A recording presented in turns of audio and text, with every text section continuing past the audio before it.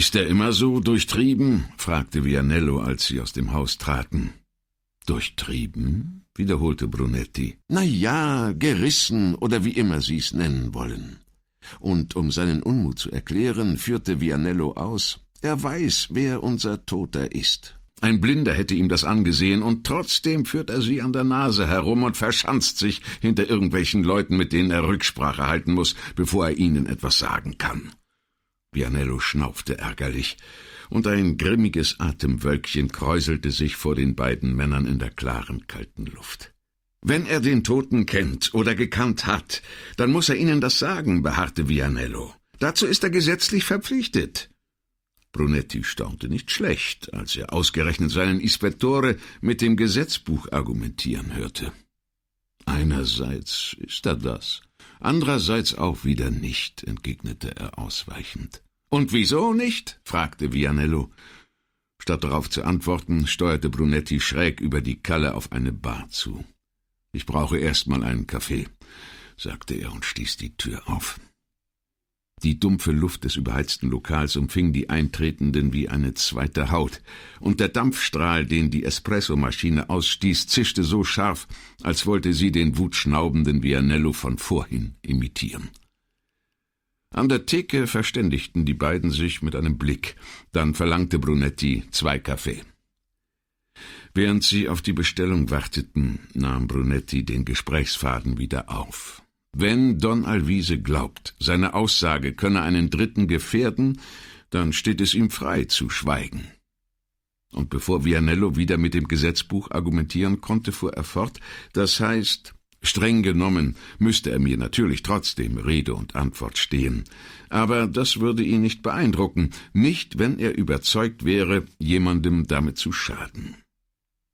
»Aber Sie haben ihm doch versprochen, die Einwanderungspolizei rauszuhalten«, beharrte Vianello. »Oder glaubt er Ihnen etwa nicht?« »Es könnte ja auch sein«, antwortete Brunetti ausweichend, »dass die Gefahr woanders herrührt.« »Nämlich?« Doch in dem Moment kam der Kaffee, und nun waren sie erst einmal damit beschäftigt, Zuckertütchen aufzureißen und den Inhalt über den winzigen Tassen auszuschütten.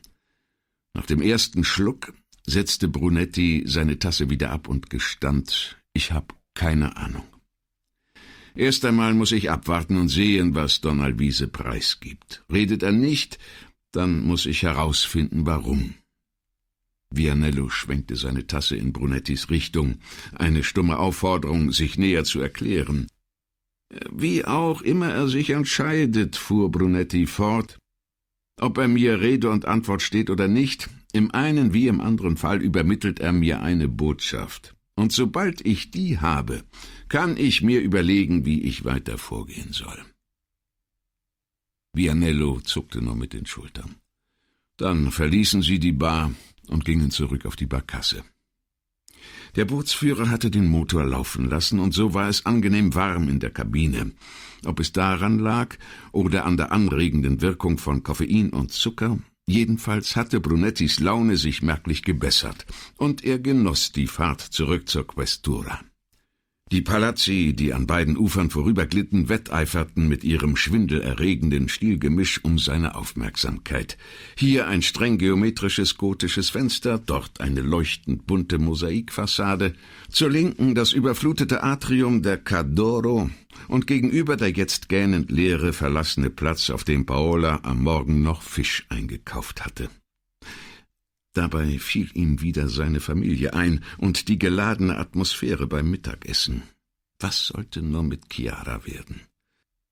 Er erwog schon, sie mitzunehmen in die Gerichtsmedizin und ihr den Leichnam des ermordeten Schwarzen zu zeigen, damit sie begriff, was passieren konnte, wenn man in einem wie ihm bloß einen Vucomprat sah. Allein das wäre denn doch zu melodramatisch, und im Übrigen konnte er nicht sicher sein, ob Chiara seine Meinung teilen und ihm glauben würde, dass eins das andere bedingt hatte. Und wusste er denn? Konnte er mit Bestimmtheit sagen, dass es so war? Fragen, die ihn unversehens wieder an Don Alvise denken ließen. Zur Linken schob sich der Palazzo Ducale ins Bild. Ein Anblick so schön, dass Brunetti unwillkürlich aufsprang. »Kommen Sie«, rief er Vianello zu und ging vor an Deck. Die Kälte draußen traf ihn wie ein Schlag. Und als der Wind ihm die Tränen in die Augen trieb, verschwamm der Palazzo zu einem schimmernden, schwankenden Bild, das im Widerschein der auf den Wellen tanzenden Lichter schwebte. Nun kam auch Vianello die Stufen hinauf und stellte sich neben Brunetti. Die Fahnen an den hohen Masten vor der Basilika knatterten im Wind. Die an ihren Liegeplätzen verteuten Boote und Gondeln schaukelten auf und nieder und stießen so heftig aneinander, dass der Aufprall selbst das Geheul der Winde übertönte. Dick eingemummelte, gebeugte Gestalten schoben sich über die Piazza. Das Touristenheer schützte sich mit eingezogenen Köpfen gleichermaßen vor dem Anblick der herrlichen Kulisse wie vor dem eisigen Wind. Ob es, überlegte der Kommissario, ob es einstmals besser gewesen war, als all diese Prunkbauten neu waren und La Serenissima die Weltmeere beherrschte? Oder war es damals genauso leicht gewesen, die Ermordung eines namenlosen Mohren zu arrangieren, der so unbedeutend und unbekannt war, dass die Täter vor Strafverfolgung sicher sein konnten? Brunetti schloss für einen Moment die Augen. Und als er sie wieder aufschlug, hatte der Palazzo der Seufzerbrücke Platz gemacht, hinter der auch schon die Hotels entlang der Riva auftauchten. Die Kälte setzte ihm empfindlich zu, zumal hier auf dem offenen Wasser.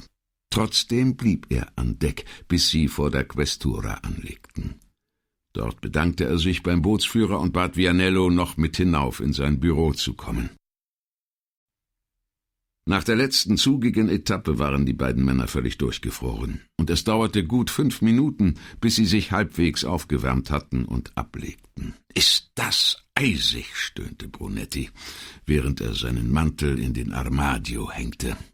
»Ich kann mich nicht erinnern, dass es um diese Jahreszeit schon mal so kalt gewesen wäre.« »Das macht die globale Erderwärmung«, entgegnete Vianello, der seinen Parka auf einen der beiden Besucherstühle vor Brunettis Schreibtisch geworfen hatte und auf dem anderen Platz nahm. Brunetti sah ihn verständnislos an, wartete aber mit seiner Frage, bis auch er sich gesetzt hatte. »Wieso globale Erderwärmung, wenn wir doch arktische Temperaturen kriegen?« Vianello, der sich immer noch die frostklammen Hände rieb, erwiderte, »Nein, im Endeffekt werden die Temperaturen schon steigen, so viel ist gewiss. Aber davon abgesehen bringt die globale Erderwärmung auch die Jahreszeiten durcheinander. Erinnern Sie sich an die starken Regenfälle im Herbst und im letzten Frühling?« Und als Brunetti nickte, fuhr er fort, »Das hängt alles miteinander zusammen. Es hat mit den Meeres- und Luftströmungen zu tun.« Vianello trug seine Thesen so überzeugend vor, dass Brunetti beeindruckt fragte, »Wo haben Sie denn das alles her, Lorenzo?« »Ich habe den UN-Bericht über die globale Erderwärmung gelesen, zumindest in Auszügen. Da steht alles drin. Und wissen Sie, was der Clou dabei ist? Also vorausgesetzt, dass all diese Forscher mit ihren Hypothesen richtig liegen? Raten Sie mal, welches Land oder besser welcher Kontinent als letzter betroffen sein und die Auswirkungen am wenigsten zu spüren bekommen wird.« Brunetti schüttelte den Kopf zum Zeichen, dass er immer noch im Dunkeln tappte. »Nordamerika. Die USA sind an Ost- und Westküste von riesigen Wassermassen und günstigen Strömungen geschützt, so dass sie, während wir an ihren Abgasen ersticken oder am Hitzschlag sterben, fröhlich so weitermachen können wie bisher.« Der sonst so ruhige Vianello hatte sich derart in Rage geredet, dass Brunetti besänftigend einwarf, »Urteilen Sie da jetzt nicht etwas zu streng, Lorenzo?« »Zu streng finden Sie das, wenn die mein Leben verkürzen und meine Kinder töten?« Brunetti erkannte zu spät, dass er sich wieder einmal auf Vianellos Steckenpferd eingelassen hatte. Das Problem der alarmierenden ökologischen Verhältnisse auf unserem Planeten. »Aber bislang ist nichts von alledem bewiesen, Lorenzo«, wandte er ein. »Ich weiß, genauso wenig wie bewiesen ist, dass ich, falls ich wieder zu rauchen anfinge und 3 Päckchen pro Tag wegputzte, an Lungenkrebs sterben würde. Trotzdem wäre die Wahrscheinlichkeit ziemlich hoch.« »Und halten Sie die globale Erderwärmung für ebenso bedrohlich?« Brunettis Frage klang so aufrichtig besorgt, dass Vianello gleich einen Gang zurückschaltete. »Ich weiß es nicht. Ich bin schließlich kein Fachmann. Ich kann mich nur auf das stützen, was ich gelesen habe. Aber dieses Gutachten wurde von der UNO in Auftrag gegeben und namhafte Klimatologen aus aller Welt waren daran beteiligt. Das genügt mir. Zumindest so lange, bis ich etwas noch Überzeugenderes in die Hand bekomme.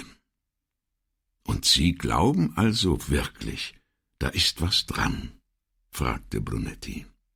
Vianello runzelte die Brauen, worauf der Kommissario ergänzend hinzufügte, »Ich meine, an den Prognosen dieser Klimatologen.« »Doch? Schon? Nur kommen Sie wahrscheinlich zu spät.« »Zu spät? Wofür?« fragte Brunetti, den das Thema plötzlich doch gepackt hatte. »Dafür wieder gutzumachen, was wir in den letzten 50 Jahren verbrochen haben.« »Das sind aber trübe Aussichten«, meinte Brunetti. Er hatte nicht gewusst, wie ernst Vianello die Sache nahm. Die Kollegen in der Questura zogen Vianello schon seit Jahren mit seinem Umwelttick auf. Und Brunetti hatte ihn immer auf eine Stufe mit dem Ökospleen seiner Kinder gestellt, die prinzipiell kein Mineralwasser aus Plastikflaschen tranken und darauf bestanden, dass sämtliches Altpapier im Haushalt gesammelt und in den Ökotonnen am Rialto entsorgt wurde. Eine so düstere Zukunftsprognose wie heute hatte er freilich auch von Vianello noch nicht gehört. »Können wir denn wirklich nichts dagegen tun?« fragte er. Vianello zuckte nur mit den Schultern, und es sah beinahe so aus, als wolle er gleich aufstehen und sich verabschieden. Brunetti, der wirklich gespannt war auf seine Antwort, bemerkte es mit Schrecken und hakte noch einmal nach. »Also, was meinen Sie?« Vianello überlegte eine Weile und sagte endlich, »Wir sollten, denke ich, unser Leben leben und versuchen, unsere Arbeit zu machen.« Und als sei das Thema damit beendet, fragte er unvermittelt, »Was ist nun mit diesem Schwarzen? Wie finden wir heraus, wer er war, falls ihr Don Alvise beschließt, nicht mit uns zu kooperieren?« Das Kapitel globale Erderwärmung war offenbar vorerst abgeschlossen. Brunetti fügte sich und beantwortete Vianellos Frage. Gravini kennt einen dieser Afrikaner. Der Mann wohnt in Castello, ganz in der Nähe von Gravinis Mutter, und vielleicht kann der Sergente von ihm etwas erfahren. Außerdem habe ich Signorina Elettra gebeten, sich umzuhören und wenn möglich herauszubekommen, wer Andi Vucompra vermietet. »Gute Idee. Unser Mann muss ja irgendwo gewohnt haben.« Und als er merkte, wie töricht das klang, setzte Vianello hinzu, »Also, ich meine, hier in der Stadt, wenn er doch nichts weiter bei sich hatte als einen Schlüsselbund.« »Ach, haben Sie übrigens den Obduktionsbericht gelesen?« Brunetti wunderte sich, wieso er vergessen hatte, Vianello schon auf dem Weg zu Don Alvise danach zu fragen. »Nein?« Danach war der Mann Ende 20, bei guter Gesundheit, und von den Schüssen, die ihn getroffen haben, sind 2 tödlich gewesen. Gott, was für eine Welt! Vianello sah Brunetti an, presste wie ratlos die Lippen zusammen und fuhr fort. Ist es nicht seltsam, dass wir so gar nichts über diese Menschen wissen oder ganz allgemein über Afrika? Brunetti nickte nur stumm. »Sie sind schwarz, und damit hat sich's, wie?« bemerkte Vianello ironisch und hob die Brauen. Ohne auf den Ton seines Ispettore einzugehen, sagte Brunetti, »Wir sehen nicht aus wie die Deutschen und die Finnen nicht wie die Griechen, trotzdem tragen wir alle europäische Züge.« »Ja, und?« Brunettis Schlussfolgerung schien Vianello nicht sonderlich zu beeindrucken. »Wir brauchen jemanden, der sich mit afrikanischen Stämmen auskennt«, sagte Brunetti. In diesem Augenblick betrat Signorina Elettra das Büro, in der Hand ein Blatt Papier, von dem Brunetti sich einen Hinweis auf die Identität des toten Vucompra erhoffte. »Ich habe 2 ausfindig gemacht«, sagte sie und nickte Vianello grüßend zu. Der bot ihr seinen Platz an, räumte seinen Parker von dem anderen Stuhl und setzte sich wieder. »2 was?« fragte Brunetti ungeduldig. »Vermieter«, entgegnete Signorina Elettra. »Ich habe einen Freund bei La Nuova angerufen.« Sie sah, wie die beiden Männer auf den Namen der Zeitung reagierten und fügte hinzu, ich weiß, aber wir sind schon seit der Grundschule befreundet und Leonardo war auf die Stelle angewiesen.« Nachdem sie so ihren Freund entschuldigt und für die Wahl seines Arbeitgebers in Schutz genommen hatte, fuhr sie fort, außerdem hat er dort die Möglichkeit, in stadtbekannten Prominentenkreisen zu verkehren. Das war zu viel für Vianello, der schallend loslachte. Signorina Elettra stimmte nach kurzem Zögern ein. Zum Schreien, nicht? Dass einer prominent werden kann, bloß weil er in Venedig wohnt, als ob Ruhm und Glanz der Stadt auf ihn abfärben würden. Auch Brunetti hatte sich schon oft darüber gewundert, dass sich vor allem die Fremden, die sich in Venedig angesiedelt hatten, ein besonderes Prestige von einer bestimmten Adresse versprachen, als ob eine Wohnung in Dorsoduro oder ein Palazzo am Canal Grande ihre Konversation oder ihre geistigen Fähigkeiten veredeln, ihr langweiliges Leben interessanter machen oder ihren schalen Vergnügungen Esprit einhauchen könnte. Was ihn selbst betraf, so schätzte Brunetti sich glücklich, Venezianer zu sein, aber er war nicht stolz darauf. Schließlich war es nicht sein Verdienst, wo er geboren wurde oder welchen Dialekt seine Eltern sprachen. Wieso also stolz darauf sein? Es war nicht das erste Mal, dass die Hohlheit menschlicher Begierden ihn traurig stimmte. »Drüben bei Santa Maria Mater Domini«, hörte er Signorina Elettra sagen, als er sich wieder in ihr Gespräch mit Vianello einschaltete. »Bertolli?« fragte Vianello. »Meinen Sie den, der im Stadtrat war?« »Ja.« »Renato. Er ist Anwalt«, erklärte Signorina Elettra. »Und der andere?« forschte Vianello weiter. »Cuzzoni, Alessandro«, antwortete sie und machte eine Pause, um zu sehen, ob der Name einem von ihnen etwas sagte. »Er stammt eigentlich aus Mira, doch jetzt lebt er hier und betreibt ein Geschäft.« »Was denn für eins?« »Er ist Juwelier, verkauft aber hauptsächlich Fabrikware.« Sie sagte das im abfälligen Ton einer Frau, die niemals ein Schmuckstück tragen würde, das nicht handgearbeitet war. »Wo ist denn sein Laden?« Brunetti fragte weniger aus Interesse, als um den beiden zu zeigen, dass er wirklich zuhörte. »Hinter der 22 Marzo, in der Calle, die zu La Fenice führt, gleich nach der Brücke.« Brunetti machte sich im Geiste auf den Weg zum Campo San Fantin, die enge Calle entlang, auf die Brücke zu, an dem Antiquitätengeschäft vorbei. »Gegenüber von der Bar?« fragte er. »Ich glaube schon«, erwiderte Signorina Elettra. »Die Adresse habe ich noch nicht überprüft, aber es gibt dort wohl nur den einen Juwelier.« »Und diese beiden vermieten also an Extracomunitari«, hakte Brunetti nach. »So habe ich's von Leonardo gehört, ja. Keine langfristigen Mietverträge, keine Fragen danach, wie viele Personen die Wohnung am Ende nutzen, und alles bar auf die Hand.« »Möbliert oder unmöbliert?« fragte Vianello. »Sowohl als auch, glaube ich«, antwortete Signorina Elettra, »sofern man das möbliert nennen kann. Leonardo sagt, Sie hätten vor 2 Jahren mal eine Reportage über so eine Unterkunft gemacht. Und man könne sich das einfach nicht vorstellen. 7 Personen schliefen in einem Raum, und es wimmelte von Schaben. Küche und Bad, sagte er, spotteten jeder Beschreibung. Mich jedenfalls wolle er damit verschonen.« »Und hat unser Mann bei einem dieser beiden Vermieter gewohnt?« fragte Brunetti. »Das weiß ich nicht. Leonardo konnte mir nur ganz allgemein sagen, dass sie auch an Extracomunitari vermieten.« »Weiß er, wo die Wohnungen sind?« fragte Brunetti weiter. »Nein, über die Lage wusste er nichts.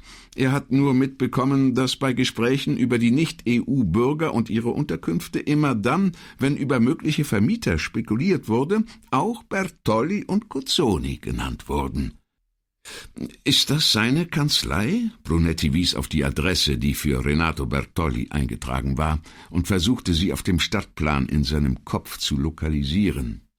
»Ja, ich habe in Calli Campielli e Canali nachgesehen, und es müsste kurz vor dem Fabbro sein. Ich meine den, der auch Schlüssel macht.« Das genügte Brunetti.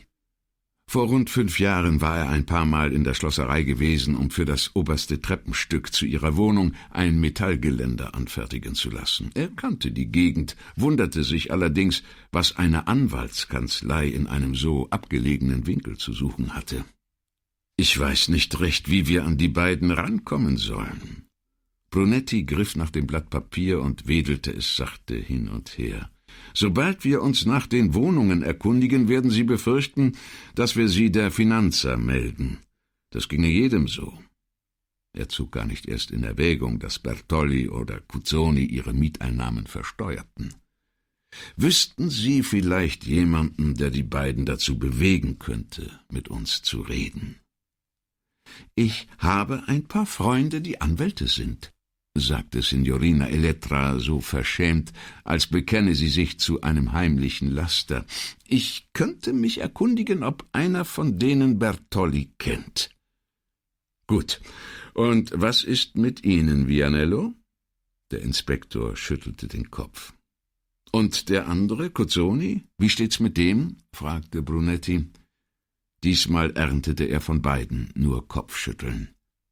Als sie sah, wie enttäuscht er war, meinte Signorina Elettra, »aber ich kann beim Ufficio del Catasto den Immobilienbesitz der beiden abfragen, und sobald wir wissen, welche Anwesen sie selber bewohnen, brauchen wir nur noch zu prüfen, ob für die übrigen Wohnungen Mietverträge existieren.« Brunettis Onkel, der in der Nähe von Feltre lebte, war früher viel auf die Jagd gegangen, und mit ihm ging Diana, ein englischer Setter, dessen größtes Glück, abgesehen davon, den Onkel anzuhimmeln und sich von ihm hinter den Ohren kraulen zu lassen, darin bestand, den Vögeln nachzusetzen. Im Herbst, wenn die Luft klar wurde und die Jagdsaison anbrach, wurde Diana von einer fiebrigen Unrast befallen, die durch nichts zu bändigen war, bis zu dem Tag, an dem der Onkel endlich die Flinte von der Wand nahm und die Tür aufschloss, die in den Wald hinter seinem Haus führte. Und als Brunetti jetzt Signorina Elettra sprungbereit auf ihrer Stuhlkante hocken sah, stellte er verblüfft fest, wie sehr sie Diana ähnelte. Die gleichen feuchten, dunklen Augen, die bebenden Nasenflügel und die kaum bezähmte Spannung beim Gedanken an die Beute, die es zu stellen und zu apportieren galt. »Können Sie mit dem Dings eigentlich alles aufspüren?« fragte er. Es erübrigte sich, ihren Computer beim Namen zu nennen. Signorina Elettra richtete sich auf und sah ihn lächelnd an. »Vielleicht nicht alles, Kommissario, aber doch sehr vieles.« »Wie wär's mit Don Alvise Perale?« Brunetti spürte mehr, als dass er sah, wie Vianello überrascht zusammenzuckte. Doch als er sich ihm zuwandte, stellte er fest, dass der Inspektor sein Erstaunen geschickt verbarg. Brunetti lächelte ihm verstohlen zu, und nach kurzem Zögern musste Vianello sich geschlagen geben. Reumütig schüttelte er den Kopf zum Zeichen seiner Bewunderung für Brunettis Grundsatz, niemandem blind zu vertrauen. Diana, erinnerte sich Brunetti, hatte keines Ansporns und keiner Weisung bedurft. Beim leisesten Blätterrascheln war sie losgesaust wie der Wind. Auch Signorina Elettra verlor keine Zeit, sondern kam ohne Umschweife zur Sache. »Sie meinen den Ex-Priester, Kommissario?« »Ja.« In einer anmutig fließenden Bewegung erhob sie sich. »Ich werde sehen, was sich machen lässt.« »Aber doch jetzt nicht mehr, Signorina. Es ist ja schon fast 8, wehrte Brunetti ab. »Bloß ein kurzer Check-up«, flötete Elettra, und weg war sie. Als die Tür hinter ihr ins Schloss fiel, meinte Vianello, »Machen Sie sich keine Sorgen, Kommissario. Ein Bett hat sie hier jedenfalls nicht. Also wird sie schon irgendwann nach Hause gehen.« Auf der Fahrt nach San Silvestro fand Brunetti einen Platz im hinteren Teil der Kabine, backbords, mit Blick auf San Giorgio und die Häuserfronten der Dorsoduro-Seite des Kanals. Doch während die Fassaden an ihm vorüberglitten, hatte er Venedig, ja ganz Europa, in Gedanken weit hinter sich gelassen. Was ihn beschäftigte, waren die chaotischen Zustände auf dem afrikanischen Kontinent und der endlose Historikerstreit darüber, was sie verschuldet habe. Die ausbeuterische Kolonialpolitik oder die Stammesfehden der Afrikaner untereinander. Brunetti, der sich zwar kein eigenes Urteil anmaßen wollte, dazu fühlte er sich nicht kompetent genug, hatte gleichwohl wenig Hoffnung, dass die gegnerischen Parteien sich je auf eine sogenannte historische Wahrheit einigen würden. Eindrucksvolle Bilder stiegen aus seiner Erinnerung auf. Joseph Conrads Kriegsschiff, das vergeblich Salve um Salve in den Dschungel feuert, um die Eingeborenen gewaltsam zu befrieden. Leichenberge, angeschwemmt an den Gestaden des Viktoriasees. Die glänzend polierte Oberfläche einer Benin-Bronze. Unergründliche Schächte, in deren Tiefen der Mensch dem Erdreich seine Reichtümer abtrotzte. Für sich genommen verkörperte nichts von alledem Afrika. Ebenso wenig wie die Brücke, unter der sein Boot gerade hindurchfuhr, für Europa stand. Vielmehr war jedes dieser Bilder Teil eines Puzzles, das niemand zu deuten verstand. Brunetti erinnerte sich an den lateinischen Spruch, der auf einer Karte aus dem 16. Jahrhundert die Grenze abendländischer Forschung in Afrika versinnbildlichte. Hic scientia finit. Hier endet die Erkenntnis. Wie arrogant wir doch waren, dachte Brunetti, und immer noch sind. Daheim herrschte Frieden, oder genauer gesagt ein scheinbar stabiler Waffenstillstand. Chiara und Paola sprachen bei Tisch wieder ganz unverkrampft miteinander, und die 2 Portionen Pasta mit Brokkoli und Kapern, gefolgt von 2 gebackenen Birnen, ließen darauf schließen, dass Chiara ihren Appetit wiedergefunden hatte. Brunetti jedenfalls wertete es als gutes Zeichen und legte sich nach dem Essen entspannt aufs Sofa im Wohnzimmer, auf dem Tisch neben sich ein winziges Gläschen Grappa und vor sich auf dem Bauch seine derzeitige Lektüre. Seit einer Woche hatte er sich wieder einmal Ammianus Marcellinus Geschichte des römischen Spätreichs vorgenommen, worin er besonders das Porträt Kaiser Julians schätzte, eines Herrschers, der zu seinen großen Vorbildern gehörte. Doch selbst hier holte ihn das Thema Afrika unversehens wieder ein, als er nämlich an die Stelle kam, wo die Belagerung der Stadt Leptis in Tripolis geschildert wird. Angreifer wie Verteidiger gingen mit Falschheit und Tücke zu Werk. Geiseln wurden getötet, Kriegern schnitt man die Zunge heraus, nur weil sie eine unliebsame Wahrheit verkündet hatten, und verwüstete die umliegenden Ländereien durch Brandschatzen und Plünderung.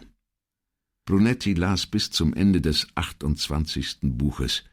Dann klappte er den Band zu und beschloss, früh schlafen zu gehen.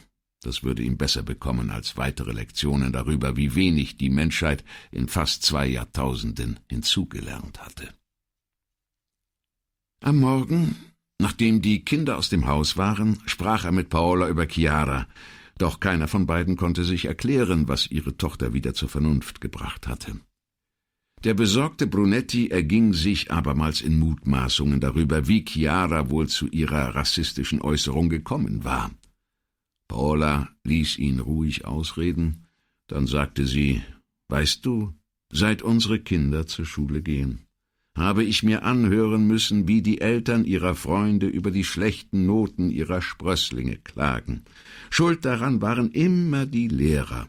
Ganz gleich, um welches Fach es sich handelt oder um welchen Schüler, die Schuld trifft immer den Lehrer.« Paola tunkte eine Keksecke in ihren Kaffee Latte, biss sie ab und fuhr fort. »Nicht ein einziges Mal habe ich einen Elternteil sagen hören, ja, Gemma ist wirklich nicht die hellste und ich kann verstehen, dass sie in Mathe nicht so gut abgeschnitten hat. Oder stimmt, Nanni ist ein bisschen begriffsstutzig, besonders was Sprachen anbelangt. Kein Gedanke. Ihre Kinder sind stets die Besten und die Gescheitesten, verbringen in der Wahrnehmung ihrer Eltern jeden wachen Moment über ihren Büchern, und kein Lehrer hat es je geschafft, ihren sprühenden Geist auch nur mit einem schwachen Fünkchen zu befeuern.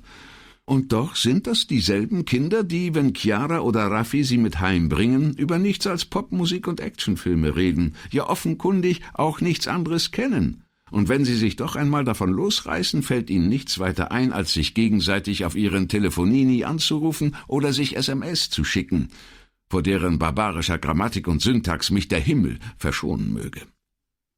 Brunetti aß einen Keks, nahm sich einen zweiten, sah Paola prüfend an und fragte, »Legst du dir diese Reden beim Geschirrspülen zurecht, oder fallen dir solche blumigen Formulierungen von alleine ein?« Paola behandelte seine Frage in dem Sinn, in dem sie gestellt war.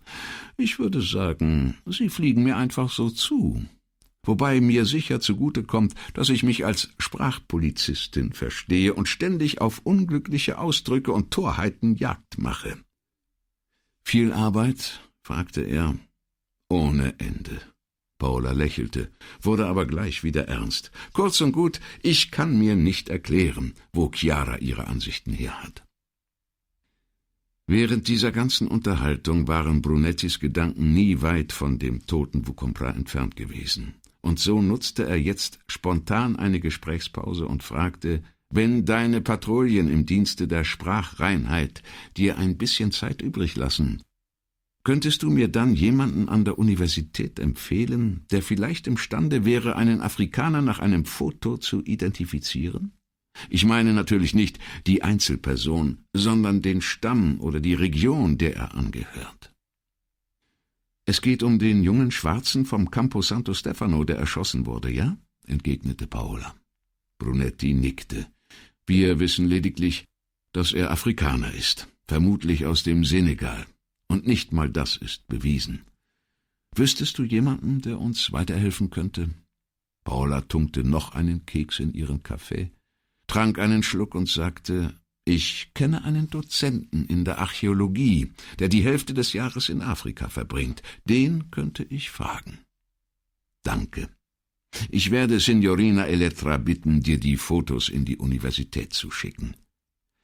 Könntest du sie nicht einfach mit nach Hause bringen?« »Sie sind im Computer gespeichert«, erwiderte Brunetti so gleichmütig, dass man hätte glauben können, er verstünde, wie das möglich war. Paola warf ihm einen erstaunten Blick zu. Doch als sie seinen Gesichtsausdruck sah, fragte sie lächelnd, »Ach, und wer ist mein kleines Computergenie?« Brunetti lächelte betreten zurück. »Wie hast du's gemerkt?« »Auch das lernt man bei der Sprachpolizei. Wir entlarven auch Schönfärber.« Brunetti trank seinen Kaffee aus und stellte die Tasse ab. »Wenn nichts dazwischenkommt, bin ich zum Mittagessen wieder da«, sagte er, erhob sich und küsste seine Frau auf den Scheitel. »Von Polizist zu Polizist«, erklärte er schmunzelnd und machte sich auf den Weg zur Questura. Als er in sein Büro kam, fand er auf dem Schreibtisch mehrere Computerausdrucke vor, die Signorina Elettra für ihn bereitgelegt hatte. Auf dem ersten Blatt waren die Adressen der Wohnungen aufgelistet, die Renato Bertolli und Alessandro Cuzzoni gehörten. Dazu ein Vermerk, dass Cuzzoni ledig und Bertollis Frau einzig an der Wohnung, die das Ehepaar selbst nutzte, zur Hälfte beteiligt sei. Bertolli, dessen Privatanschrift in Santa Croce angegeben war, besaß insgesamt 6 Wohnungen. Für 2 davon waren Mietverträge beim Ufficio delle Entrate registriert, abgeschlossen vor 32 bzw. vor 27 Jahren, also zu einer Zeit, als Bertolli noch ein Kind war.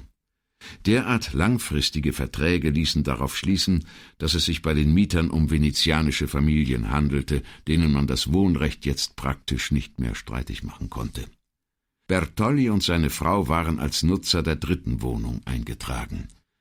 Für die 3 verbleibenden Immobilien gab es keinerlei Verträge. Man hätte also annehmen können, dass sie leer standen, wären dann nicht die Vermutungen von Signorina Elettras Bekanntem gewesen.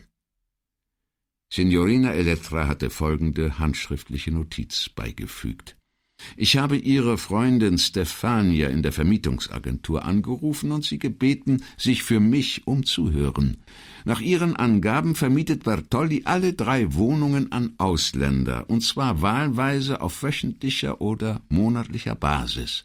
Ach, und Stefania lässt Ihnen ausrichten, dass sie immer noch versucht, das Appartement an den Fondamente Nuove zu verkaufen.« »Also fangen wir erst mal mit Cuzzoni an«, dachte Brunetti. Der Juwelier wohnte in San Polo, nur wenige Hausnummern von Brunetti entfernt.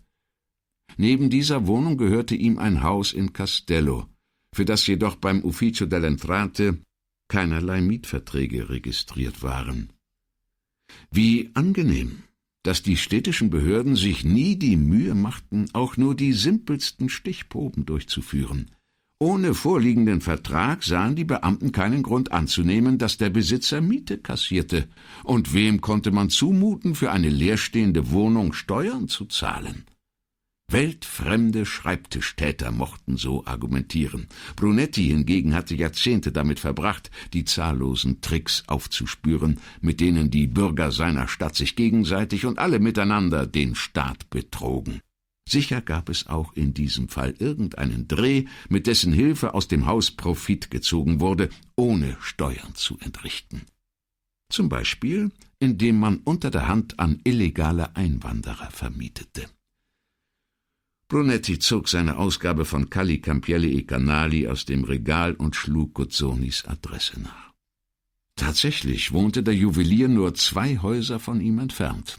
Allerdings auf der anderen Seite des Rio dei Meloni, die man von Brunettis Haus nur über einen Umweg via Campo Sant'Aponal erreichen konnte. Brunetti zog abermals das Straßenverzeichnis zu Rate und suchte das Mietshaus, das Guzzoni gehörte. Es war unter einer hohen Hausnummer in Castello eingetragen, eine Gegend, die in der Vorstellung vieler Venezianer ungefähr so weit entfernt lag wie Mailand. Er hätte Guzzoni ohne weiteres zu Hause oder in seinem Laden aufsuchen können. Aber Brunetti beschloss, sich zuvor das Haus in Castello anzusehen und, falls es bewohnt war, auch etwas über die Mieter in Erfahrung zu bringen. Zwar hatte er Gravini versprochen, nichts zu unternehmen, bis der Sergente Gelegenheit hatte, mit dem ihm bekannten Afrikaner zu reden, aber gegen so eine kleine Erkundungstour war gewiss nichts einzuwenden. Das Wetter hatte sich nicht gebessert, und kaum, dass er aus der Questura trat, fuhr ihm die Kälte in die Glieder. Ein Ende seines Schals wippte auf und nieder wie ein Aal am Angelhaken und versuchte ihm davon zu flattern. Brunetti packte es, schlang sich's um den Hals und überquerte in geduckter Haltung die Brücke in Richtung Castello. Den Stadtplan hatte er im Kopf, und überdies kannte er das Haus, weil ein ehemaliger Klassenkamerad aus der Mittelschule gleich nebenan gewohnt hatte.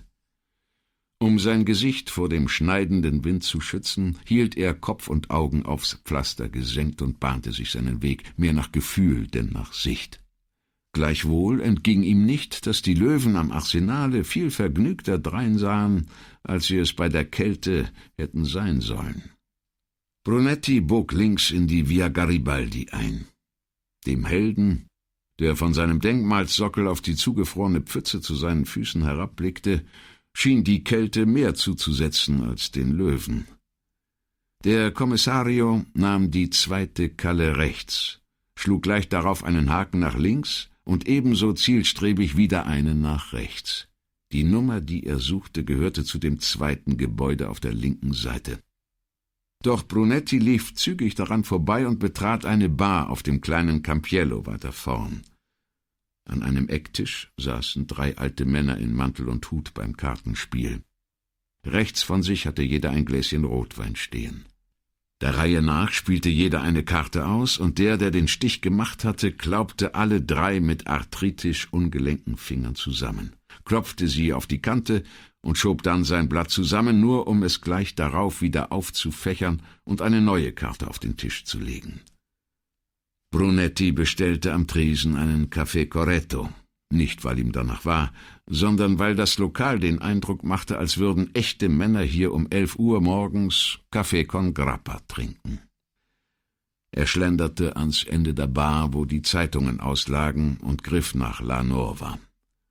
Als sein Kaffee kam, nahm er ihn mit einem gemurmelten Dankeswort entgegen, rührte 2 Tütchen Zucker hinein und blätterte in der Zeitung. Die Alten spielten eifrig weiter, ohne dass dabei gesprochen wurde, nicht einmal, wenn eine Runde zu Ende war und der Sieger mischte, um die Karten anschließend neu auszugeben. Auf Seite 12 stand ein Bericht über den Mord. »Mein Gott, wenn das so weitergeht, schießen sie nächstens auch auf uns«, sagte Brunetti aufs Geratewohl in den Raum hinein, absichtlich in breitem venezianischem Dialekt. Er trank seinen Kaffee aus, las den Artikel zu Ende und erkundigte sich dann, wie beiläufig beim Wirt: »Sagen Sie, Filippo Lanzerotti, wohnt der noch vorn an der Ecke?« »Filippo?« Brunetti lieferte die Erklärung nach, die der Mann offenbar erwartete. »Wir sind zusammen zur Schule gegangen, aber ich habe ihn seit Jahren nicht gesehen. Hätte mich nur interessiert, ob er immer noch hier wohnt.« »Doch, doch. Seine Mutter ist vor 6 Jahren gestorben. Da haben er und seine Frau das Haus übernommen.« Hier fiel Brunetti ein. »Ja, ich erinnere mich. Das mit den Fenstern zum Garten. Herrlich. Damals als Kinder hatten wir freilich noch keinen Blick für die Aussicht.« Er legte die Zeitung auf den Tresen, schob sie zur Seite und fischte ein paar Münzen aus der Tasche. Fragend sah er den Wirt an und zahlte, was verlangt wurde. Brunetti nickte hinüber zu La Nuova und dem Mordbericht, der noch oben auflag. »Apropos, gibt es hier im Viertel eigentlich auch welche? Ich meine, vous comprenez?« Doch er war mit der Frage noch nicht zu Ende, da bereute er sie schon. Die Worte wirkten bleiern und gestelzt, seine Neugier aufdringlich. Der Wirt ließ sich Zeit mit der Antwort. »Kaum. Zumindest fallen Sie nicht auf.« »Verkehren Sie auch bei Ihnen?« »Warum fragen Sie?« »Nur so. Ich weiß, viele Leute mögen Sie nicht, aber ich finde Sie sehr zuvorkommend.« Und als wäre es ihm eben erst eingefallen, setzte Brunetti hinzu, »Einmal hat mir einer sogar sein Telefonino geliehen, als ich meins vergessen hatte und dringend jemanden anrufen musste.« Er wusste wohl, dass er zu viel redete und konnte sich doch nicht bremsen. Als Solidaritätsbeweis hatte sein Beispiel offenbar nicht sehr überzeugend gewirkt, denn der Wirt hielt sich weiter bedeckt und meinte nur, »Ich hab nichts gegen Sie.« »Im Gegensatz zu den Albanern«, kam es mit Grabesstimme vom Kartentisch. Doch als Brunetti sich nach den alten Männern umwandte, war das Trio schon wieder in sein Spiel vertieft, und der Sprecher gab sich nicht zu erkennen. Nach den gleichmütigen Gesichtern zu urteilen, hätte es jeder aus der Runde sein können. »Wenn Sie Filippo sehen«, sagte Brunetti zum Wirt, »dann richten Sie ihm doch einen schönen Gruß von Guido aus.« »Guido?« »Ja, Guido aus dem Matheunterricht. Er weiß dann schon.« »Gut, wird gemacht.« Dann verlangte man vom Kartentisch nach mehr Wein, worauf der Wirt sich abwandte und frische Gläser vom Regal nahm. Als er aus der Bar kam, ging Brunetti zurück zur Via Garibaldi und betrat den Obst- und Gemüseladen linker Hand. Er sah Endiviensalat mit der Herkunftsangabe Latina und verlangte 1 Kilo.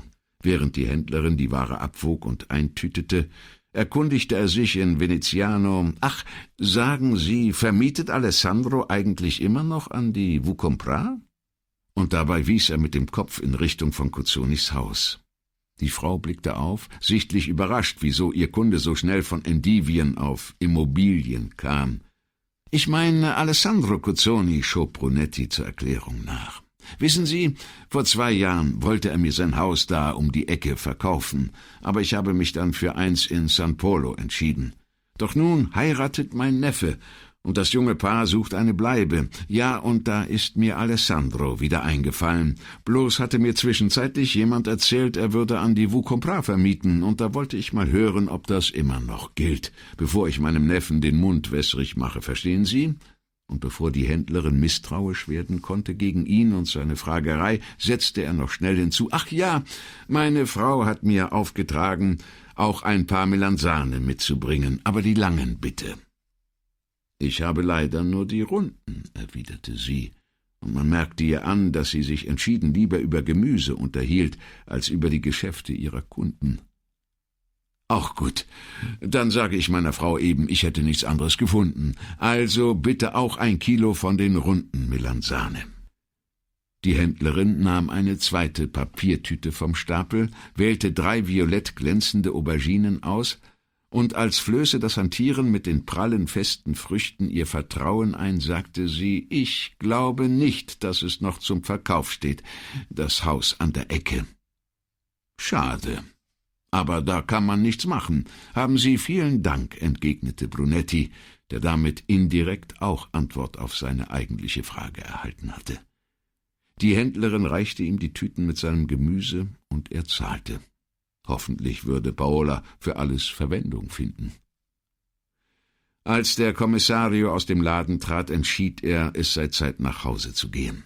Dort freute sich Paola über die frischen Endivien und versprach, sie noch am selben Abend zuzubereiten. Zu den Auberginen sagte sie nichts, und er verzichtete darauf zu erklären, dass sie in gewissem Sinne Teil seiner Ermittlungen waren. Da die Kinder zum Mittagessen nicht nach Hause kamen, fiel die Mahlzeit, zumindest für Brunettis Verhältnisse, recht spartanisch aus. Nichts weiter als Risotto mit Radicchio di Treviso und eine Käseplatte. Als sie seine kaum verhohlene Enttäuschung über die Käseauswahl sah, stand Paola auf und legte den Arm um ihn. »Also gut, Guido, heute Abend mache ich Schweinebraten.« Brunetti schnitt sich gerade ein großes Stück Taleggio ab und legte es auf seinen Teller. Dann sah er zu ihr auf und fragte gespannt, »Welchen denn?« »Den mit Oliven- und Tomatensauce. Und dazu die Endivien?« Paola verdrehte die Augen und klagte der Lampenfassung an der Decke ihr Leid. Wie konnte das nur passieren? Ich habe einen Mann geheiratet, und nun lebe ich mit einem wandelnden Magen an meiner Seite. »Die Endivien mit Butter und Parmigiano?« fragte Brunetti und verteilte den halbweichen Käse auf einer Scheibe Brot. Als der Kommissario um 2:45 seine Wohnung verließ, machte er sich, ungeachtet seines Versprechens an Gravini, auf den Weg zum Juwelier Cuzzoni. Er ging vor bis Santa Ponal und kam, über einen Schlenker am Wasser entlang, zurück zu den Fondamenta Businello, wo er bald die gesuchte Hausnummer fand und auch ein Klingelschild mit dem Namen Cuzzoni. Brunetti läutete, wartete einen Moment und läutete noch einmal. »Sie?« meldete sich endlich eine Männerstimme über die Sprechanlage. »Signor Cuzzoni?« »Ja? Was wollen Sie?« »Mit Ihnen reden. Hier ist die Kriminalpolizei.« »Und worüber wollen Sie mit mir sprechen?« fragte die Stimme unbeeindruckt. »Über eine Ihrer Immobilien«, erwiderte Brunetti ebenso gleichmütig. »Schön. Dann kommen Sie rauf«, sagte der Mann, und das Schloss schnappte auf. Brunetti stieß die Tür zurück und betrat einen großen Garten, dem man selbst jetzt, wo er im Winterschlaf lag, ansah, mit welch liebevoller Hingabe er gepflegt wurde. 2 Norfolk-Tannen flankierten einen gepflasterten Weg, der von hüfthohen, noch ziemlich dicht belaubten Hecken gesäumt wurde. Inmitten der Rasenfläche waren 2 rautenförmige, mit Steinen begrenzte Beete eingelassen, in denen, geschützt von riesigen Plastikplanen, zarte Winterstiefmütterchen blühten. Am Ende des Weges sah Brunetti ein Portal, umrahmt von hohen Fenstern, die mit massiven Eisengittern gesichert waren. Da die Tür offen stand, trat er ein und stieg über eine breite Treppe mit flachen Marmorstufen hinauf zum Piano Nobile. Auf dem obersten Treppenabsatz empfing ihn der Hausherr, und Brunetti schaute aus nächster Nähe in das Gesicht eines Nachbarn, den er schon seit Jahren vom Sehen kannte. Signor Cuzzoni war wohl um einiges jünger als er. Trotzdem stellte Brunetti befriedigt fest, dass sich die Haare des Juweliers schon weit stärker gelichtet hatten als seine eigenen. Ein Verdacht, den er aus der Entfernung seit langem gehegt hatte, nun aber endlich bestätigt fand. Beide Männer waren gleich groß. Cuzzoni, der Schlankere, hatte eine fein geschwungene Nase, und seine großen braunen Augen waren im Verhältnis dazu vielleicht eine Spur zu groß. Er war offenbar überrascht, sich so unverhofft einem bekannten Gesicht gegenüber zu sehen. Doch er fing sich rasch und streckte dem Besucher die Hand entgegen.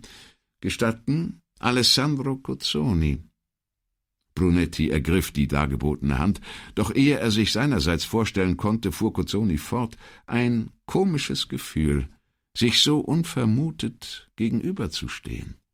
Dabei sind wir schon so oft aneinander vorbeigegangen, dass man sich eigentlich längst zu kennen glaubt. »Ganz mein Eindruck«, bestätigte der Kommissario. »Ach, übrigens, Brunetti Guido.« und damit folgte er Cuzzoni in dessen Wohnung. Das Erste, was ihm auffiel, war ein kolossaler Wasserfleck an der Rückwand der Diele und ein weiterer dunkler Kreis oben an der Decke. Als sein Blick von dort hinunter zum Fußboden wanderte, sah er etliche hässlich aufgequollene Parkettstreifen aus dem Boden ragen. »Oh mein Gott! Was ist denn da passiert?« entfuhr es ihm. Cuzzonis Auge streifte die Schäden an Decke, Wand und Fußboden, dann schaute er rasch weg, wie um sich eine schmerzliche Qual zu ersparen. Ohne hinzusehen, deutete er mit dem Finger an die ramponierte Decke. »Das ist jetzt 4 Tage her. Die Frau über mir ging auf den Rialto, während in der Wohnung die Waschmaschine lief. Unglücklicherweise riss der Abwasserschlauch. Es kam zu einer riesigen Überschwemmung und der ganze Schwall drang durch die Decke und lief an meiner Wand herunter. Ich war schon im Geschäft, und die Nachbarin blieb den ganzen Vormittag fort.« »Ach, das tut mir leid«, sagte Brunetti aufrichtig. »Es gibt nichts Verheerenderes als einen Wasserschaden im Haus.« Cuzzoni zuckte mit den Schultern und probierte ein Lächeln, das erkennbar nicht von Herzen kam. »Zum Glück, wenigstens für die Nachbarin, sind Mauern und Estrich hier alle krumm und schief, weshalb sich das Wasser auf dem abschüssigen Boden über der Wand dort sammelte und zu mir durchgesickert ist. Die obere Wohnung hat fast nichts abbekommen.« Unterdessen glaubte Brunetti an der beschädigten Wand etliche helle Rechtecke zu erkennen, die sich vom umgebenden Putz abhoben. Ihm schwante nichts Gutes, als er daraufhin die übrigen Wände musterte und überall Gemälde, Drucke und Zeichnungen sah, darunter, wenn er sich nicht täuschte, sogar einen Marieski. »Was hing denn an dieser Wand?« fragte er zögernd. Cuzzoni seufzte tief. »Das Titelblatt der Carceri, der Erstdruck, noch dazu signiert, wahrscheinlich von Piranesi persönlich, und eine kleine Hohlbeinzeichnung.« Brunetti war ebenso um Worte verlegen, als hätte ihm jemand von einer unheilbaren Krankheit in seiner Familie berichtet. Und? Mehr brachte er nicht heraus. »Ach, fragen Sie lieber nicht.« »Es tut mir wirklich leid«, beteuerte Brunetti noch einmal. Er hütete sich, das Thema Versicherung anzuschneiden. Selbst wenn Cuzzoni oder die Frau über ihm eine hatte, manche Dinge ließen sich weder restaurieren noch ersetzen. Außerdem drückten sich die Versicherungen am Ende ja doch ums Bezahlen. »Kommen Sie in mein Arbeitszimmer. Dort können wir uns unterhalten«, sagte Cuzzoni und öffnete eine Tür zu seiner Rechten. Da erst fiel Brunetti auf, wie warm es in der Wohnung war. Cuzzoni sah ihn seinen Mantel aufknöpfen und streckte die Hand aus. »Bitte, legen Sie doch ab.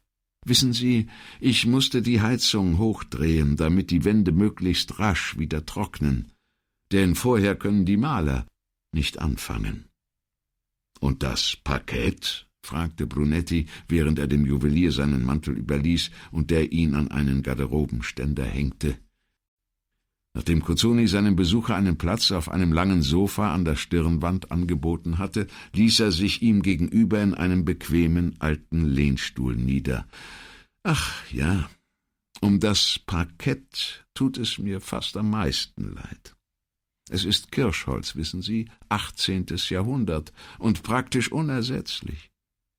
Kann man denn die beschädigten Teile restaurieren?« Cuzzoni hob die Schultern. »Vielleicht. Ich habe mit einem pensionierten Schreiner gesprochen, der früher oft für mich gearbeitet hat. Er hat versprochen, sich den Schaden anzusehen. Wenn er meint, dass noch etwas zu machen ist, wird er die betroffenen Leisten herauslösen und mit in seine Werkstatt nehmen. Heute führt sein Sohn das Geschäft, aber der Alte arbeitet immer noch mit. Vielleicht, wenn er das Holz einweicht und biegsam macht, lässt es sich unter einer Presse wieder in Form bringen, aber er hat mich schon gewarnt, dass dabei die Farbe ausbleicht und es schwer werden dürfte, die frühere Patina wiederherzustellen.« Abermals zuckte er mit den Schultern. Ich versuche mir einzureden, dass es sich schließlich nur um irdische Güter handelt. Aber wenn man bedenkt, dass sie schon Jahrhunderte überdauert haben, dann ist es eben doch ein Jammer, sie jetzt verloren geben zu müssen. Brunetti wusste zwar von Signorina Elettra, dass Cuzzoni aus Mira stammte, hielt es aber für klüger, sich unwissend zu stellen, und so fragte er mit ausladender Geste um sich deutend, »Ist das Ihr Familiensitz?« »Nein, nichts dergleichen. Ich lebe erst seit 8 Jahren hier, doch mittlerweile hänge ich sehr an der Wohnung, und es tut mir weh, sie derart verunstaltet zu sehen.« Cuzzoni schüttelte lächelnd den Kopf, wie um sich für seine Sentimentalität zu entschuldigen. »Aber die Polizei bemüht sich gewiss nicht eigens her, um sich nach der defekten Waschmaschine meiner Nachbarin zu erkundigen.« Brunetti erwiderte sein Lächeln. »Nein, da haben Sie recht, ich komme wegen Ihres Hauses unten am Ende der Via Garibaldi.« »Ach, nein.« Cuzzoni klang interessiert, aber durchaus unbefangen. »Ja, ich wollte mich erkundigen, ob Sie an Extracomunitari vermieten.« Cuzzoni lehnte sich zurück, stützte die Ellbogen auf die Armlehnen und formte mit den aneinandergelegten Fingerkuppen ein Dreieck, auf dem er das Kinn ruhen ließ. »Darf ich fragen, warum Sie das wissen wollen?« »Es hat nichts mit Miete oder Steuern zu tun«, versicherte ihm der Kommissario. »Aber, Signor Brunetti, denken Sie, ich wüsste nicht, dass die Kriminalpolizei Besseres zu tun hat, als nachzuprüfen, ob ich die Mieteinnahmen aus meinen Wohnungen versteuere? Nein. Ich wüsste nur gern, warum Sie sich für das Haus interessieren.« »Nun, es geht um den ermordeten Straßenhändler«, so viel, dachte Brunetti, konnte er immerhin preisgeben. Cuzzoni senkte den Kopf und presste die Lippen auf seine nunmehr verschränkten Finger. Nach kurzem Besinnen blickte er wieder zu Brunetti auf. »Das habe ich mir schon gedacht.« Und nach einer weiteren Pause fuhr er fort, »Ja, in dem Haus sind Extracomunitari untergebracht, in allen 3 Wohnungen. Aber ob der Tote vom Campo Santo Stefano dazugehörte, das kann ich Ihnen leider nicht sagen.« Brunetti nickte. In den Zeitungen war weder ein Foto des Toten erschienen, noch hatten sie Angaben zu seiner Person veröffentlicht. »Was wissen Sie denn überhaupt über die Leute, an die Sie vermieten?« fragte er. »Nun, ich lasse mir die Papiere zeigen, Ihre Pässe. Ja, und einer hat mir sogar seine Arbeitserlaubnis vorgelegt. Allerdings kann ich nicht nachprüfen, ob die Dokumente wirklich echt sind. Und trotzdem vermieten Sie an diese Leute. Ich lasse sie bei mir wohnen, ja.« »Obwohl es gesetzwidrig sein könnte?« fragte Brunetti neugierig, aber ohne jeden Tadel in der Stimme. »Darüber habe ich nicht zu entscheiden«, antwortete Cuzzoni. »Darf ich Sie trotzdem fragen, warum Sie's tun?« Cuzzoni zögerte lange und antwortete schließlich mit einer Gegenfrage. »Verraten Sie mir, warum Sie das wissen wollen?« »Reine Neugier«, versetzte Brunetti. Da lächelte Cuzzoni, löste seine Finger, legte die Hände auf die Sessellehnen und sagte, »Weil wir zu reich sind und Sie zu arm. Und weil ein Freund von mir, der mit Ihnen zusammenarbeitet, mir versichert hat, dass die Männer, die bei mir um Unterkunft nachsuchen, anständige Menschen sind, die Hilfe brauchen und verdienen.« Als Brunetti darauf nichts erwiderte, fragte der Juwelier, »Was ist, Signor Brunetti? Können Sie das nachvollziehen?« »Ja, natürlich«, beteuerte Brunetti. »Würden Sie mir trotzdem gestatten, die Wohnungen in Augenschein zu nehmen, um festzustellen, ob der Ermordete zu den Mietern gehörte?« »Ja, sagte Brunetti, und um eventuelle Bedenken zu zerstreuen, fügte er hinzu, den Mietern, die jetzt noch dort untergebracht sind, werden dadurch keinerlei Unannehmlichkeiten entstehen. Cuzzoni überlegte eine Weile. »Gut, aber woher weiß ich, ob Sie mir die Wahrheit sagen?« »Fragen Sie Don Alvise«, versetzte Brunetti. »Ah, sieh da.« Cuzzoni nickte und musterte Brunetti prüfend. Endlich erhob er sich und sagte, »Ich hole Ihnen die Schlüssel.« Brunetti war, nachdem er sich von Cuzzoni verabschiedet hatte, zunächst unschlüssig, ob er gleich nach Castello zurückkehren und sich die Unterkünfte ansehen sollte, deren Schlüssel ihm der Juwelier ausgehändigt hatte. Insgesamt 3 Paar, mit jeweils einem für Eingangs- und Wohnungstür. Den ganzen Weg bis zum Rialto schwankte Brunetti und konnte sich nicht entscheiden. Oben auf der Brücke fegte ein Windstoß, der geradewegs aus Sibirien zu kommen schien und es ebenso tückisch wie zielsicher auf ihn abgesehen hatte, so ungestüm über ihn hinweg, dass er für einen Moment den Halt verlor. Das ungemütliche Wetter hätte eine gute Ausrede dafür abgegeben, den Gang nach Castello zu verschieben. Wäre Brunetti nicht eingefallen, dass er die Afrikaner jetzt, während der Geschäftszeit, am ehesten zu Hause würde antreffen und befragen können. Also holte er sein Telefonino heraus und tippte die Durchwahl des Bereitschaftsraums in der Questura ein. Alvise nahm ab und übergab an Vianello. »Können Sie mich in etwa 20 Minuten am Ende der Via Garibaldi treffen?« fragte Brunetti.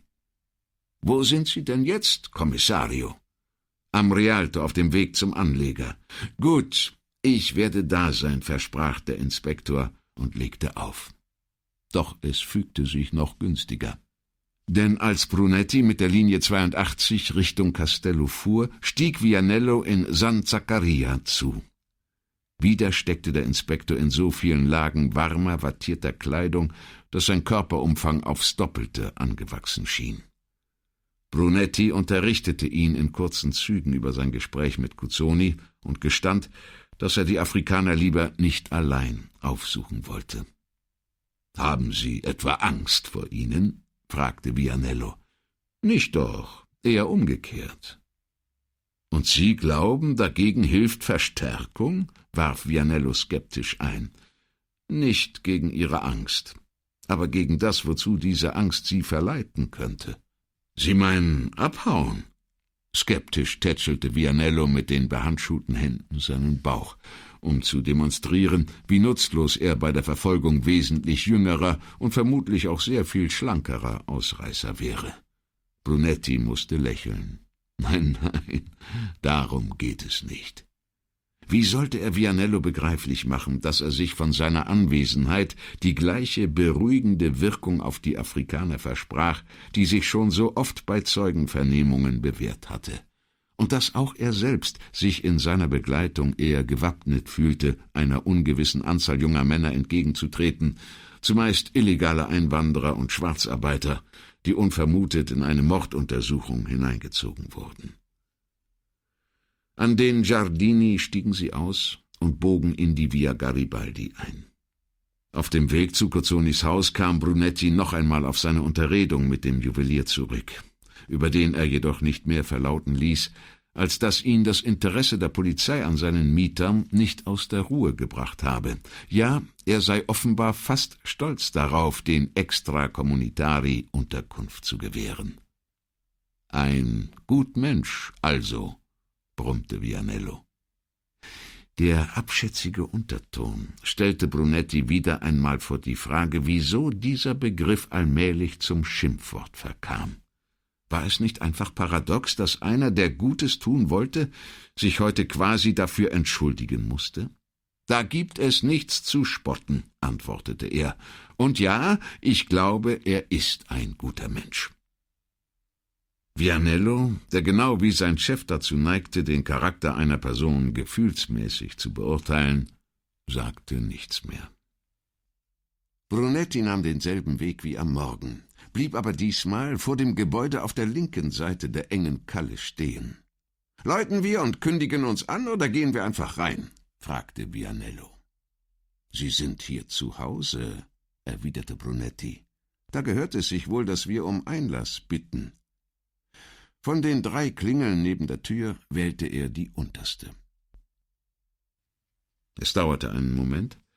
Dann meldete sich eine Männerstimme über die Sprechanlage. »Sie?« »Wir kommen von Signor Cozzoni«, antwortete Brunetti, was, wie er fand, so ziemlich der Wahrheit entsprach. Außerdem hatte er zum Beweis die Schlüssel dabei. Diesmal folgte eine lange Pause. »Und? Was wollen Sie?« fragte die Stimme endlich. »Ich möchte Sie sprechen.« »Wen?« »Sie alle.« Da der Mann drinnen sich nicht die Mühe machte, den Lautsprecher zuzuhalten, konnten Brunetti und Vianello mithören, wie im Haus ein erregtes Wortgefecht entbrannte, in einer Sprache, die keiner von beiden verstand. Eine Stimme klang besonders laut und hitzig, wurde aber schließlich von einer anderen besänftigt. Und nach einigem Hin und Her meldete sich der Mann von vorhin wieder über die Sprechanlage. »Kommen Sie herein!« Der Summer schnarchte, und Brunetti stieß die Tür auf. Im Hausflur führte eine schmale Stiege nach oben, und auf dem Treppenabsatz versperrten 3 Schwarze Seite an Seite den Weg. Brunetti ging voraus, Vianello folgte dicht hinter ihm. 2 Stufen unter dem Treppenabsatz blieb Brunetti stehen und sah zu den Männern auf. Der in der Mitte war größer und älter als die beiden anderen, und seine ohnehin breite Nase wirkte noch breiter dadurch, dass man sie ihm offensichtlich einmal gebrochen hatte. Links von ihm stand ein kleiner, untersetzter Mann, der eine wattierte Jacke trug, so als sei er entweder eben erst heimgekommen oder auf dem Weg nach draußen. Der dritte im Bund war so klapperdürr, dass selbst die eng geschnittenen Jeans ihm um die Beine schlotterten. Der Hautfarbe nach war er der dunkelste. Seine Züge dagegen wirkten feiner als die der anderen, vor allem die fast europäische Nase und der schmallippige Mund, den er jetzt missbilligend zusammenkniff. »Danke, dass Sie bereit sind, mit mir zu reden. Ich bin Kommissario Guido Brunetti von der Kriminalpolizei«, stellte Brunetti sich vor. Kaum hatte er das gesagt, scherte der Dürre auf der rechten Seite abrupt aus und wich mit einem wilden Sprung zurück, wobei sein rechter Arm wie leblos nach hinten wegpendelte und mit der Hand aufs Gesäß prallte. Der hochgewachsene ältere Mann, den das offenbar nicht beirrte, trat gemessen beiseite und gab den Weg frei. Brunetti stieg die letzten beiden Stufen hinauf, wartete, bis Vianello ihn eingeholt hatte, und streckte dann die Hand aus. »Piacere«, sagte er. Erst zu dem einen, dann zum anderen der 2 auf dem Treppenabsatz verbliebenen Männer. Überrascht ergriffen sie nacheinander die dargebotene Hand, blieben jedoch stumm.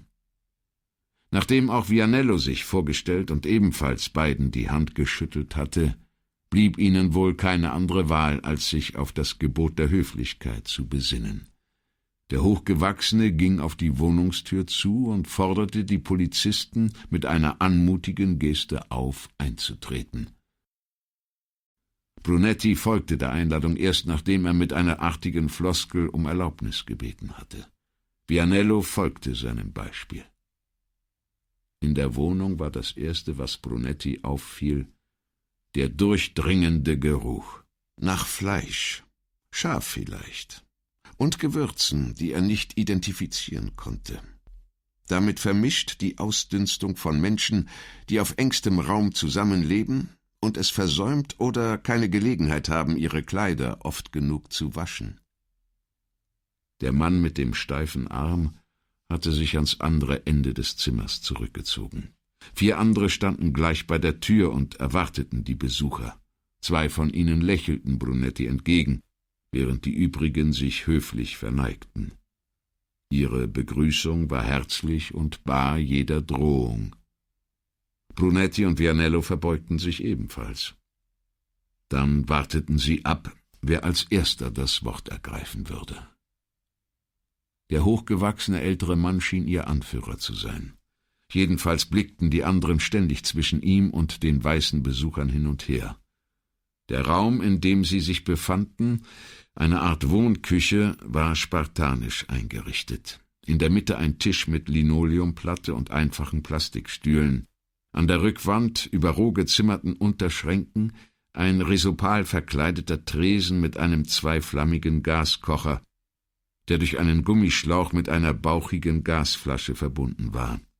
Brunetti, der solche Herde aus seiner Kindheit kannte, fragte sich, wo um alles in der Welt man heutzutage noch die entsprechenden Gasflaschen herbekam.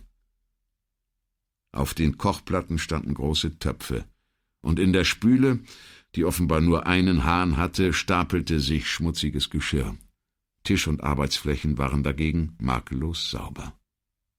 »Was wollen Sie von uns?« fragte der Anführer. Er sprach Italienisch mit einem Akzent, den Brunetti nicht einordnen konnte. Seine Stimme war tief, aber keineswegs laut. »Mich interessiert alles, was Sie mir über den Mann sagen können, der Sonntagabend ermordet wurde«, versetzte Brunetti. Bevor der Wortführer darauf antworten konnte, rief der Dürre, der vorhin so schroff zurückgewichen war, »Ach, und wir müssen über ihn Bescheid wissen, bloß weil wir auch schwarz sind, ja!« Ungeachtet seines schmächtigen Wuchses hatte er eine noch tiefere Stimme als sein Vorredner, einen volltönenden Bass, der einen Konzertsaal hätte füllen oder ein Theaterpublikum in Bann hätte schlagen können. Wie rasch sich doch Ressentiments breit machten, dachte Brunetti. Wo sollte er sich denn wohl nach dem gewaltsamen Tod eines Afrikaners erkundigen? Bei den Chinesen? Allein er verkniff sich die provokante Frage und wandte sich abermals an den Älteren. »Ich komme zu Ihnen, weil ich dachte, Sie wären vielleicht Arbeitskollegen gewesen oder hätten den Toten zumindest gekannt.« Bevor er antwortete, zog der Mann einen Stuhl unter dem Tisch mit der Linoleumplatte hervor, noch ein Relikt aus Brunettis Jugendzeit, und schob ihn dem Kommissario hin. Dann deutete er auf einen zweiten Stuhl, und der Mann in der Daunenjacke stellte ihn für Vianello bereit. Als beide Platz genommen hatten, gab der Ältere eine Anweisung in seiner Muttersprache, woraufhin einer der Männer 2 Gläser aus einem Schränkchen nahm und mit einem Geschirrtuch polierte, das er aus einer Schublade gezogen hatte. Sodann holte er von einem Bord über dem Tresen eine Flasche Mineralwasser, schraubte den Deckel ab, füllte beide Gläser und stellte sie vor die Besucher auf den Tisch. Brunetti dankte ihm, nickte, stellvertretend für alle, dem Älteren als Kopf und Sprecher der Gruppe zu und trank das halbe Glas leer. Vianello tat es ihm nach. Als Brunetti sein Glas abgestellt hatte, faltete er die Hände auf der Tischkante und blickte den Anführer schweigend an. Gut 2 Minuten verstrichen, ohne dass ein Wort gefallen wäre. Endlich räusperte sich der Schwarze. »Sie sagten, Sie sind von der Polizei?« »Ja«, bestätigte Brunetti. »Und es geht um den Toten?« »Ja.« »Was wollen Sie wissen?« »Ich wüsste gern, wie er heißt und woher er stammt. Ich möchte wissen, wo er gelebt und was er gearbeitet hat, bevor er hierher kam, und ob einer von Ihnen eine Ahnung hat, wer ihm nach dem Leben trachtete oder warum er getötet wurde.« Der Anführer hatte sich den Fragenkatalog ruhig angehört und sagte nach einer kurzen Pause, »Es scheint, Sie wollen alles wissen.« »Nein«, wehrte Brunetti freundlich ab, »alles sicher nicht. Mich interessiert zum Beispiel nicht, auf welchem Wege oder mit was für Papieren er in unser Land gekommen ist. Es sei denn, Sie glauben, das könnte etwas mit seinem Tod zu tun haben. Und das gilt auch für Sie und Ihre Leute. Solange es nichts mit dem Tod dieses Mannes zu tun hat, bin ich dienstlich weder daran interessiert, wie und von wo Sie eingereist sind, noch womit Sie Ihren Lebensunterhalt verdienen.« »Dienstlich«, wiederholte der Mann fragend. »Ja, als Polizist, meine ich.« »Und als Mensch?« »Als Mensch weiß ich so gut wie nichts über Sie. Weder woher Sie stammen oder was Sie zu uns geführt hat, noch wie lange Sie vorhaben zu bleiben. Ich weiß allerdings, dass man ihnen nachsagt, sie seien nicht gekommen, um zu stehlen, zu plündern oder Unruhe zu stiften, sondern dass sie hier sind, um zu arbeiten, falls sie Arbeit finden können. Für einen, der nichts weiß, wissen Sie aber sehr viel, bemerkte der Mann spöttisch. Mag sein, gab Brunetti zu. Allerdings sind Sie, oder zumindest Kollegen von Ihnen, auch schon seit Jahren hier, und mit der Zeit habe ich ebenso einiges mitgekriegt. Ohne den anderen zu Wort kommen zu lassen, fuhr er fort, nun weiß ich nicht, wie es bei Ihnen ist, aber hier bei uns werden die meisten Informationen von Mund zu Mund weitergetragen, und mit jeder neuen Wiedergabe wird etwas hinzugefügt oder weggelassen, so dass die Geschichte sich von Mal zu Mal ein wenig verändert, weshalb man nie sicher sein kann, ob das, was man erfährt oder zu wissen glaubt, auch der Wahrheit entspricht. Brunetti versuchte an der Miene seines Gegenübers abzulesen, ob der seine lange Rede auch verstanden hatte. Und weil das so ist, schloss er, bin ich auch nicht sicher, ob das, was ich über Sie und Ihre Freunde zu wissen glaube, stimmt oder nicht. Brunetti trank sein Glas aus und lehnte dankend ab, als der Mann, der ihm das Wasser gereicht hatte, vortrat und nachschenken wollte. Der Anführer wandte sich an seine Leute und fragte etwas in ihrer Sprache. Während er auf Antwort wartete, konzentrierte Brunetti sich auf seine Umgebung. Als erstes fiel ihm auf, wie kalt es war. So kalt, dass er froh sein konnte, den Mantel anbehalten zu haben. Im Übrigen wirkte trotz der Unordnung alles sehr reinlich. Der Linoleumboden war grau, sah aber aus wie frisch gewischt. Und wenn er es richtig deutete, dann hatte man sein Glas nicht poliert, weil es nötig gewesen wäre, sondern um dem Gast Respekt zu zollen. Die Männer schwiegen lange. Endlich meldete sich der hagere Jüngling in den Schlabberjeans zu Wort. Als keiner der anderen auf seine Äußerung reagierte, setzte er nach und redete sich zusehends in Rage. Einmal hob er die linke Hand, zeigte auf Brunetti und Vianello und sagte etwas, das wie Polizia klang, aber in einem ellenlangen Satz unterging, der jäh mit einem zornigen Ausruf endete. Während dieses ganzen hitzigen Auftritts hing sein rechter Arm steif und leblos herab. Jetzt sprach der Anführer beruhigend auf ihn ein und legte ihm, wie zum Nachdruck, beschwichtigend die Hand auf die Schulter. Doch statt sich zu mäßigen, ließ der junge Mann gleich wieder einen zornigen Wortschwall vom Stapel. Deutlich war diesmal an 2 Stellen das Wort Polizia herauszuhören. Ohne ein Zeichen von Ungeduld hörte der Anführer ihn bis zum Ende an, bevor er sich wieder Brunetti zuwandte. »Mein Freund hier sagt, wir können der Polizei nicht trauen.« Nun hatte der junge Mann sicher erheblich mehr gesagt. Gleichwohl war sein Misstrauen ohne Frage berechtigt. Die Extrakommunitari hielten sich illegal in Italien auf. Sie betrieben ohne Lizenz Straßengeschäfte und verhökerten gefälschte Markentaschen. Da ihnen die Mittel fehlten, um Ladenlokale, Restaurants oder Bars zu kaufen oder auch nur zu mieten, blieb ihnen der Schutz verwehrt, den betuchte Ausländer genossen. Kein hilfreicher Beamter würde ihnen unter der Hand eine Arbeits- oder Aufenthaltserlaubnis beschaffen, niemand dafür sorgen, dass die Finanzpolizei bei großen Summen Bargeld auf die nervtötenden Herkunftsnachweise verzichtete, kein hilfreicher Telefonanruf würde sie am Abend vor einer geplanten Polizeirazzia warnen. Ohne diese guten Geister in den Behörden aber waren die Afrikaner freiwillig für arrogante, schikanöse Polizisten, weshalb sie gut daran taten, argwöhnisch zu sein. Während Brunetti all dies durch den Kopf ging, hoffte er, dass die Afrikaner sein Schweigen nicht als Schwäche, sondern als Respektsbezeugung vor ihrem Anführer auslegen würden. Inzwischen hatte sich einer aus der Runde, ein ganz junger Mensch, kaum älter als Raffi, mit einem kurzen Beitrag zu Wort gemeldet. Der Anführer nickte, wandte sich erst an den Mann in der Daunenjacke, der eine einsilbige Antwort gab, und dann an die übrigen, die nur stumm den Kopf schüttelten. Nach einer langen Pause sagte der Anführer zu Brunetti: »Meine Freunde, wollen sich lieber nicht zu dieser Sache äußern.« Brunetti zögerte einen Moment und fragte dann: »Aber Sie wissen schon, dass ich Sie alle verhaften lassen könnte?« Der Anführer lächelte belustigt, und sein Gesicht legte sich in heitere Falten. »Es ist nicht sehr klug von Ihnen, so etwas zu sagen.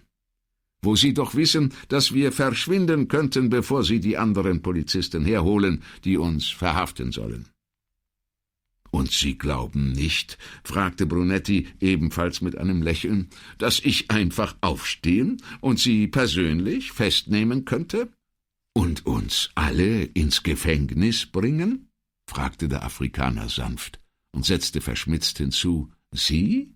Ganz allein?« Brunetti war inzwischen ziemlich sicher, dass der Anführer und der hagere Jüngling als einzige über genügend Italienischkenntnisse verfügten, um ihm folgen zu können. Die übrigen verstanden vielleicht bestimmte geläufige Wörter und Wendungen, aber zu mehr reichte es seinem Eindruck nach nicht. »Ganz recht, ins Gefängnis«, wiederholte Brunetti mit so übertriebener Drohgebärde, dass ihn eigentlich niemand hätte ernst nehmen können. »Wo wir Sie ganz leicht dazu bringen könnten, uns alles zu sagen, was wir wissen wollen.« Doch er hatte kaum ausgesprochen. Da schnappte der schmächtige Jüngling nach Luft, pflanzte sich vor Brunetti auf und ballte die hochgereckte Linke zur Faust, während sein rechter Arm leblos herunterhing. Aber ein Blick des Älteren hielt ihn in Schach, und er verharrte keuchend mit zorngeweiteten Augen und erhobener Hand. Vianello, der eben noch erstaunlich behende aufgesprungen war und dazwischen gehen wollte, trat, als er den jungen Mann gebändigt sah, zu seinem Stuhl zurück, blieb jedoch daneben stehen. Der Anführer wandte sich an Brunetti und sagte ehrlich betrübt: »Sie sollten vielleicht lieber nicht davon sprechen, wie die Polizei uns zum Reden bringen kann, Signore.« Worauf Brunetti ganz vorsichtig aufstand, langsam auf den jungen Mann zuging, dessen erhobene Hand ergriff und sachte auf Taillenhöhe hinunterzog. Als er die Faust des anderen gleichsam zwischen seinen beiden Händen gefangen hielt, schloss der junge Mann die Augen. Im nächsten Moment versuchte er, seine Hand wegzuziehen. Doch Brunetti ließ nicht los. Sobald der Afrikaner die Augen wieder aufschlug und ihn ansah, sagte Brunetti: »Ich bitte Sie um Verzeihung für das, was ich gesagt habe. Sie, sowie alle übrigen hier im Raum und auch Ihren toten Freund. Es war gedankenlos von mir. Gedankenlos und dumm.« Wieder versuchte der junge Mann, seine Hand zurückzuziehen, aber die Bewegung war merklich schwächer.